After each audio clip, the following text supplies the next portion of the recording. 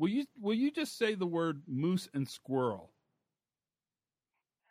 Moose and squirrel. Oh, my life is complete.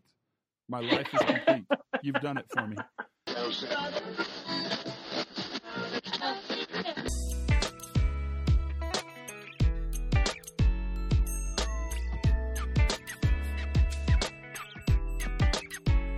Hey, everybody, and welcome to the Pre-Accident Podcast. I am your host, Todd Conklin.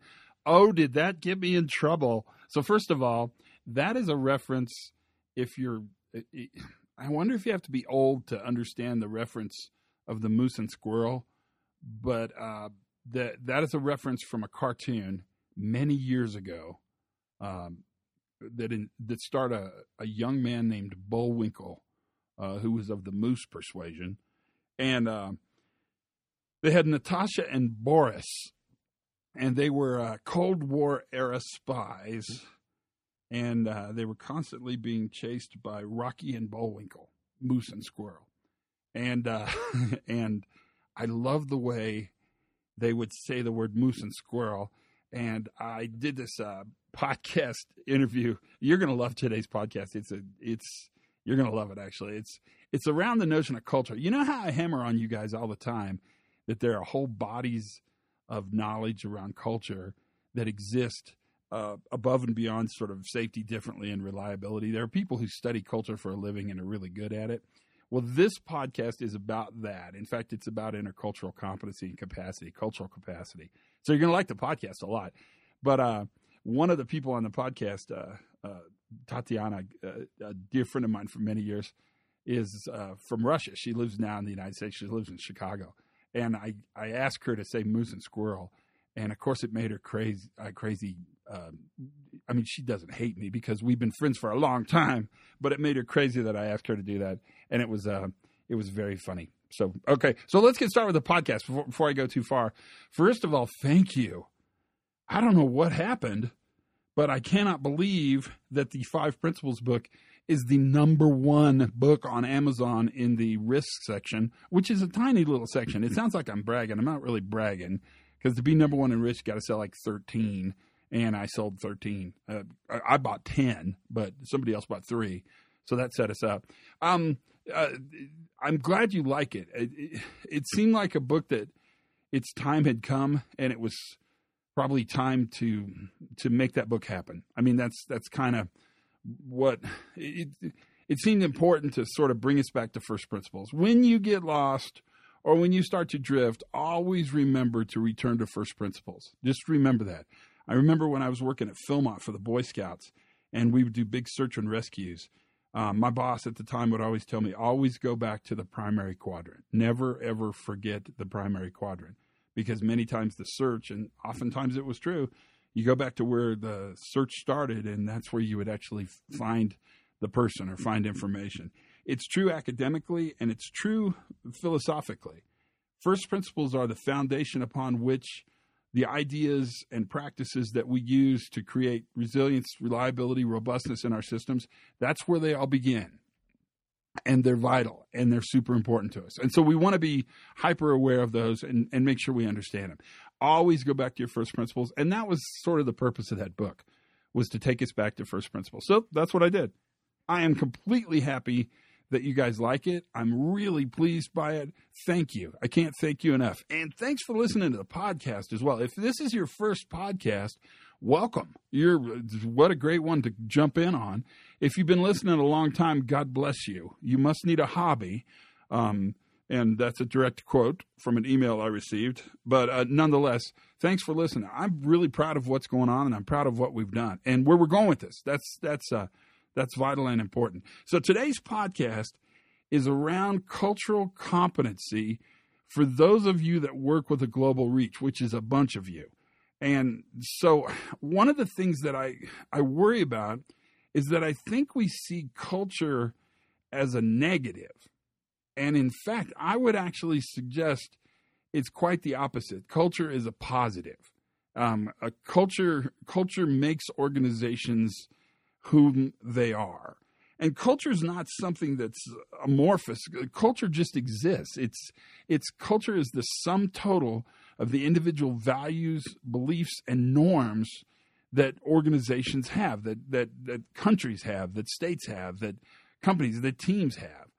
And culture is not a bad thing. And in fact, culture becomes an enormously important part of creativity and improvisation and problem solving and creating success in a very complex and varied world. We know that because we spend an awful lot of time talking about culture and context. So why not bring in some folks who do this for a living?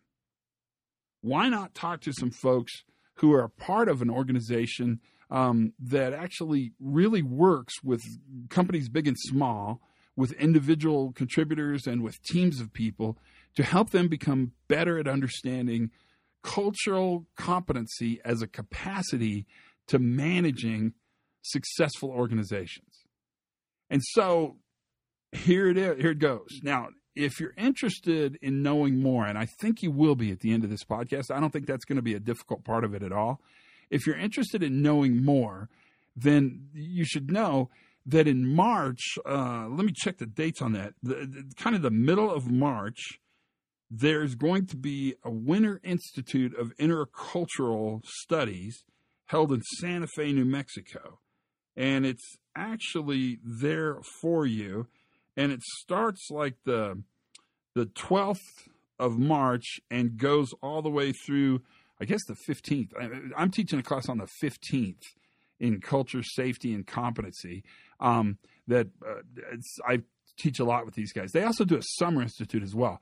But if you're interested in hooking up with this, you can go to intercultural.org/programs/WIIC, Winter Institute of Intercultural Communication, and check it out. But first, before you do that, why don't you listen to the conversation that I had with some friends around this very topic? So sit back and relax and kind of open your psychological listening holes to the ability for culture to be a capacity in your organization for success.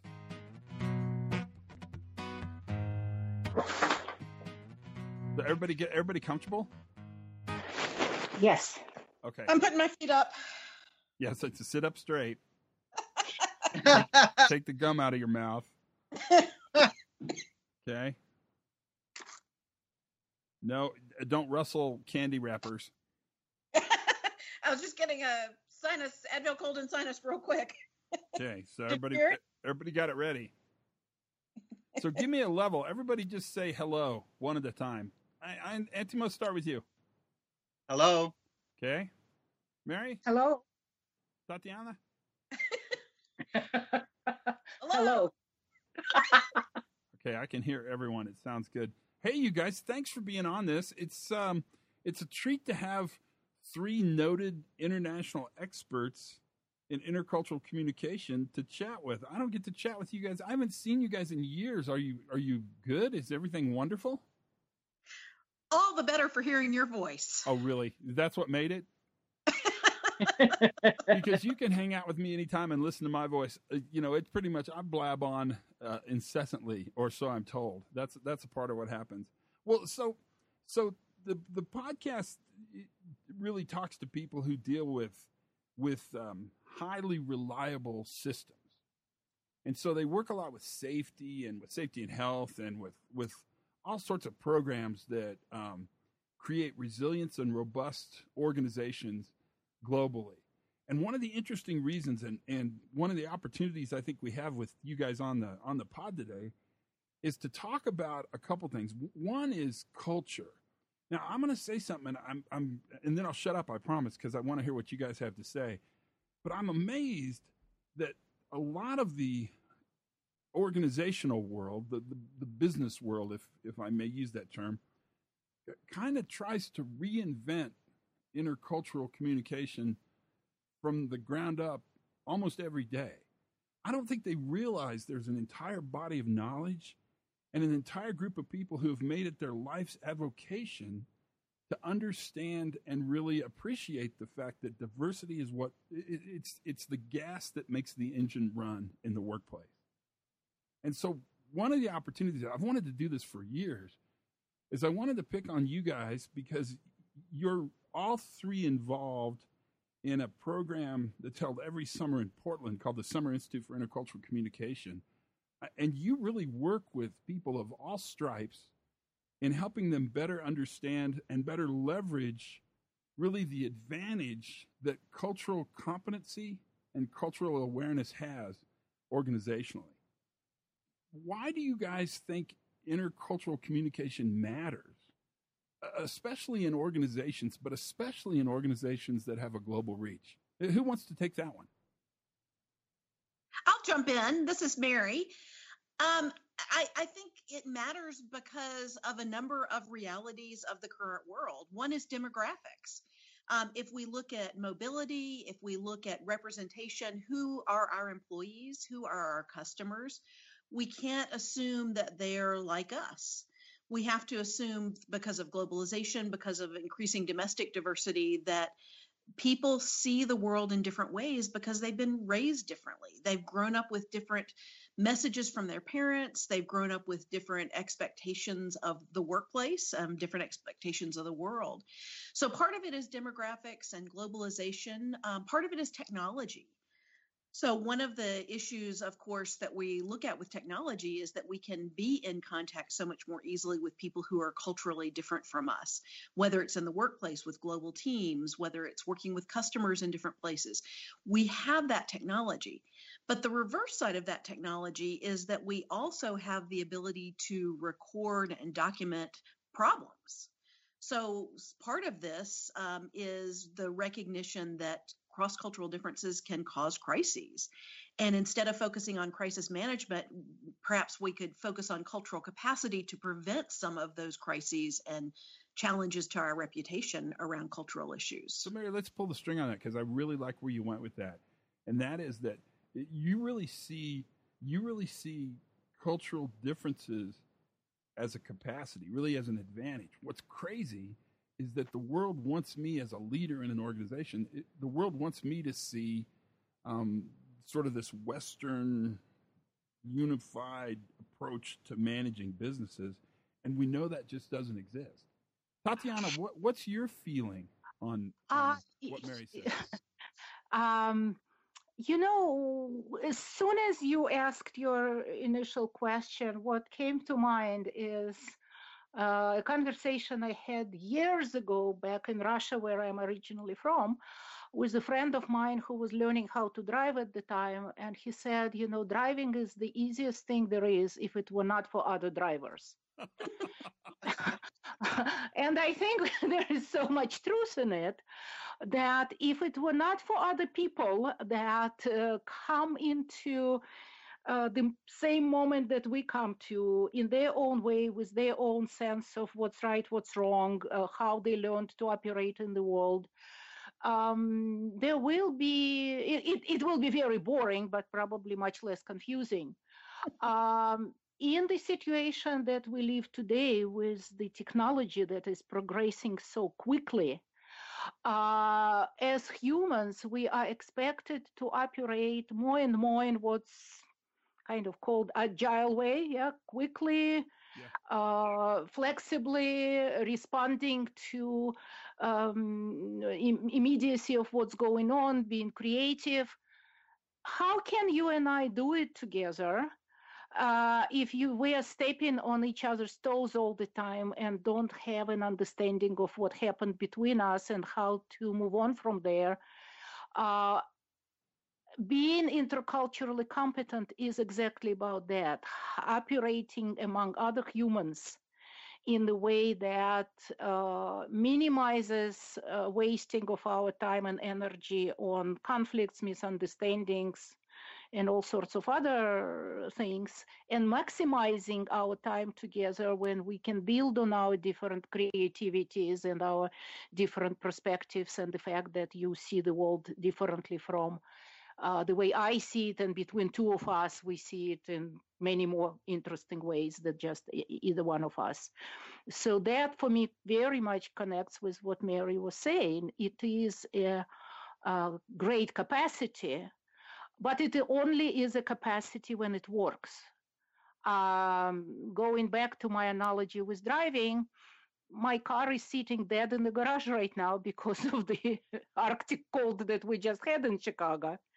The fact that I have it, but it's not driving for me, is very similar to how when we have a variety of people there, but we can't operate that variety of people effectively, we're not getting anywhere. Antimo, do you want to add to this? What do you think? Yeah, let me piggyback on this driving thing because I love it. I'm Italian, for those who don't know me. And it's funny how this driving should come up because a lot of clients of mine always comment on how crazy the Italians are when driving. And I want to point to the fact that one thing is operating the car. It is possible to say that the operation of a car doesn't really change substantially from one culture to another, from one country to another. However, the how you drive the car does.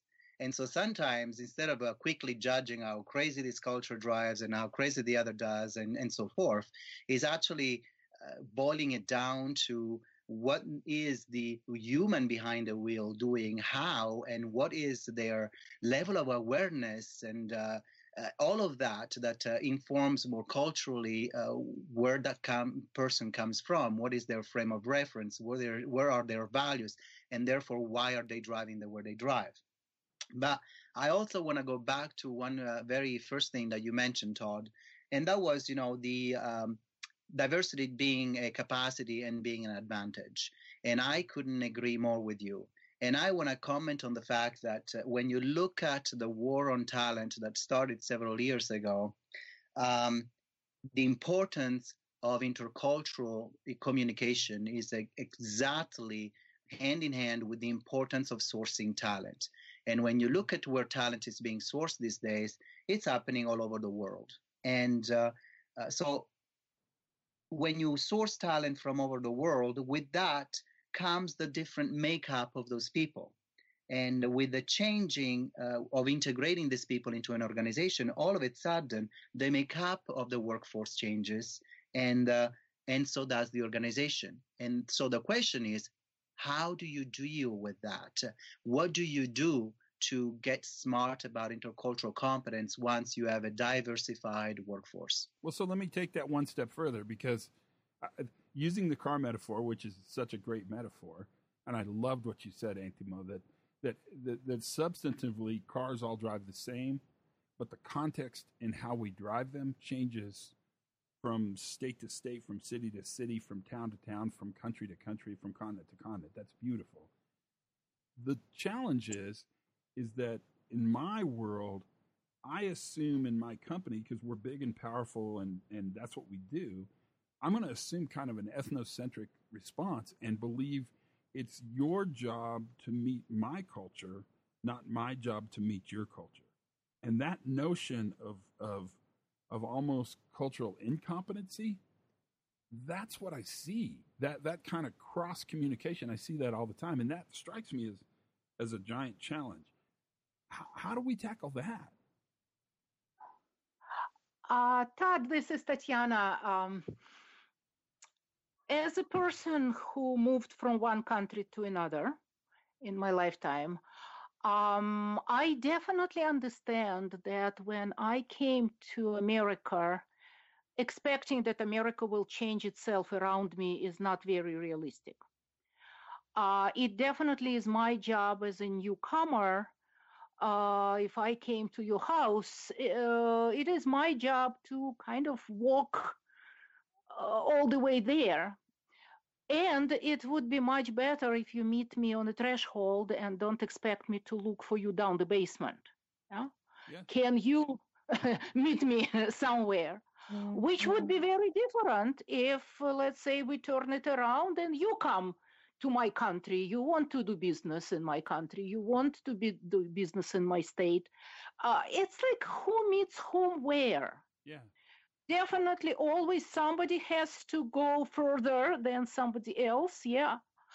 But it really works when we understand that adjustment is always mutual. And that if I'm having a hard time with you, you cannot at the same time be having an easy time with me. So the more we work toward having easier time with each other, the faster we get there. Yeah, and let me add one thing because you're saying something extremely important. And like Tatiana, I too have lived in different countries and had to adjust and figure things out. And every single one, whether that was France, England, or Brazil, or the United States, those are the countries that I lived in, every single time for me, there was no question than being a white canvas, trying to find that midway. It wasn't that way or the other way. It was always a meeting in the middle. And for me, two things that were important was I was conscious that I was welcoming a transformation in my life. And I also was conscious that I wanted personal growth. If you start with these two ingredients, then you know you're going to find the midway. But the other contingent too, whether it's an organization, whether it's a team, whether it's you're a leader, has to understand that and prepare people to that, for meeting in the center and not to have polarities, this way or that way. And individuals and organization. So this is a journey for both the individual and the organization. And how do they arrive at it? May be completely different. Maybe that the individuals arrive first and the organization arrives later. But it's unlikely that they arrive at the same time. But the most important thing and the common thread is that it is essential that they know that they will need to meet in the middle. Can I jump in again? Please do. But I want to turn this around a little bit because I totally agree with what folks have already said. But I think we also have to look at what is the motivation for the existing people in the organization, the leaders in the organization to want this to happen. I totally agree that it has to be a two-way street. But to be honest with you, organizations have a lot of potential benefits that if they really engage in developing capacity for intercultural interactions and intercultural competence, they can benefit from. There's a lot of evidence, both in more experimental settings, but also in organizations, that the more diverse the workforce is, if they're given support and structure and learn to work together, the more productive they're going to be. They're going to come up with better ideas. They're going to come up with better return on investment. So there is really a good motivation for organizations to value this. Well, so Mary, let's pull that string. Let me interrupt to pull that string. So Great. Organizations want to create stability. All organizations are running to entropy. So every system is running to failure. We know that. That's a different podcast. We could have that discussion later.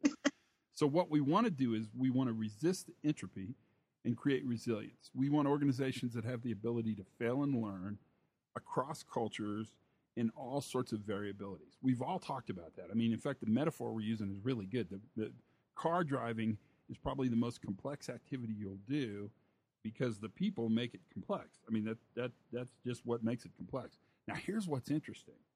Is how can we shape a culture of resilience in a multicultural environment, especially when we're dealing with these potential conflicts or variabilities, these places where two goals could collide? Todd, let me bring this question actually closer to people who you said are your listeners. If your listeners are about safety, if their work is about safety, it's very compelling to say, wait a minute, but safety is safety is safety, it's not negotiable.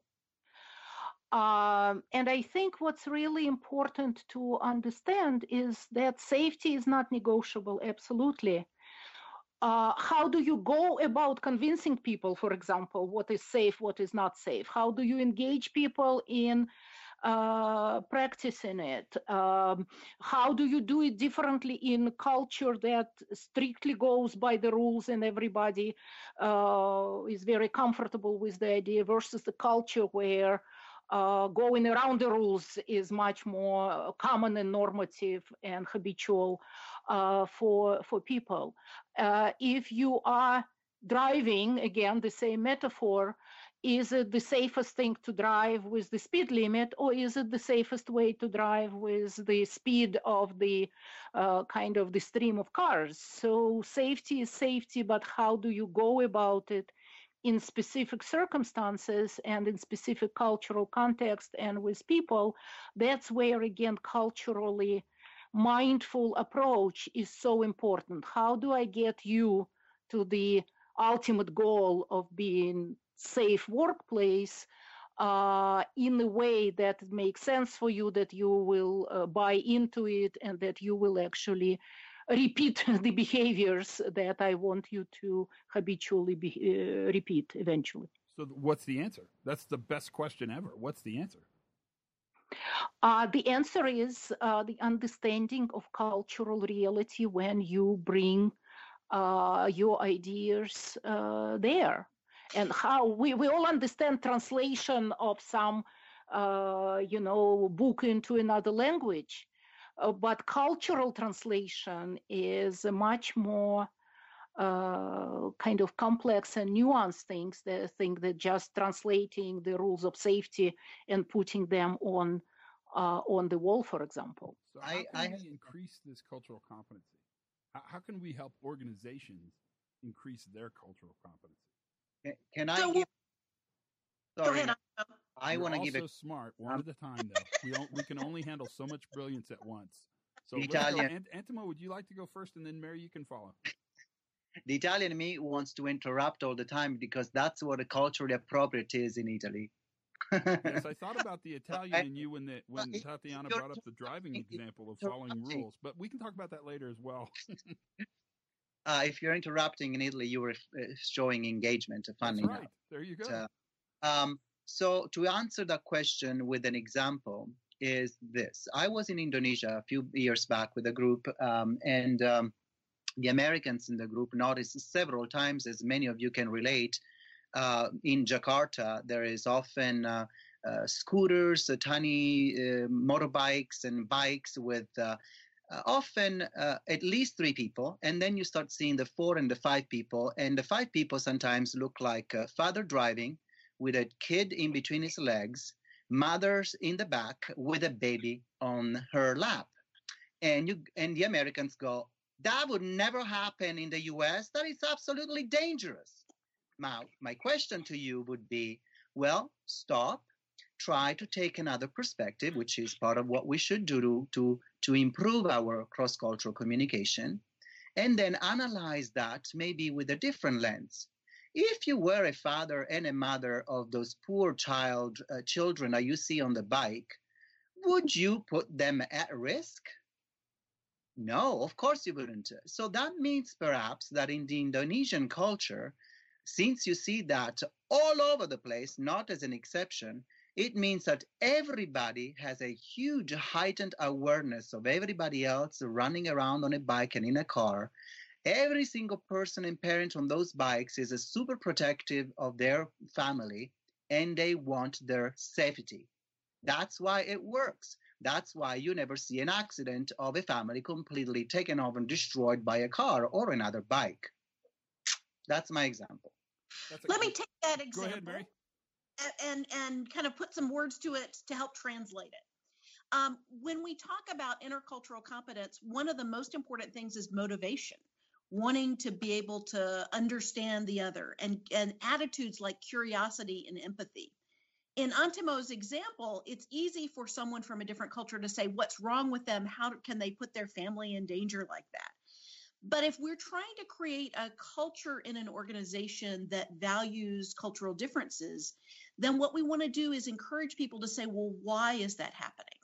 So kind of Antimo's example of, well, looking around and seeing other people, looking for patterns. So we have to have that kind of motivation and those attitudes that encourage people to see others as not wrong, but as doing something following a different set of rules. Then we can build on the knowledge. Maybe it's the cultural specific knowledge of the cultures we're interacting with. Maybe it's knowledge of a particular kind of context. So to go back to the driving metaphor again, what are the rules? What are the norms in terms of what people are doing in a particular culture? So if I'm going to Ireland and I'm going to drive there, I'm going to Japan and going to drive there, what do I need to know? But even if I know people drive on a different side of the road than I'm used to, that doesn't mean I have the skills to interact effectively. So I have to build on the motivation and the attitudes. I have to develop the knowledge, but then I have to learn how to do these things. So how do we develop the skills to build a multicultural team? How do we develop skills that will keep the folks in our labs safe? And that involves a lot more kind of sophisticated kind of learning. But if we're not motivated to do that in the first place, then we're never going to realize that there are differences, that we can build our capacity, we can build our ability to work effectively with people from other cultures. If you had one piece of advice you could give to an organization, a manager who's in charge of global safety, global reliability, what would that piece of advice be? I would say ask why before you ask what, how. Why are people doing things in a particular way? So you're really looking for context and motivation before you're looking at actual practice. Yes, but we have to look at both. Yeah, right? No, I hear you. Yeah. My advice probably would be go slow to go fast. Mm-hmm. It really pays off when we invest in learning and understanding and figuring things out and accounting for cultural differences and cultural ways. So then we are much better informed in how to proceed the best to the desirable goal in the specific cultural environment.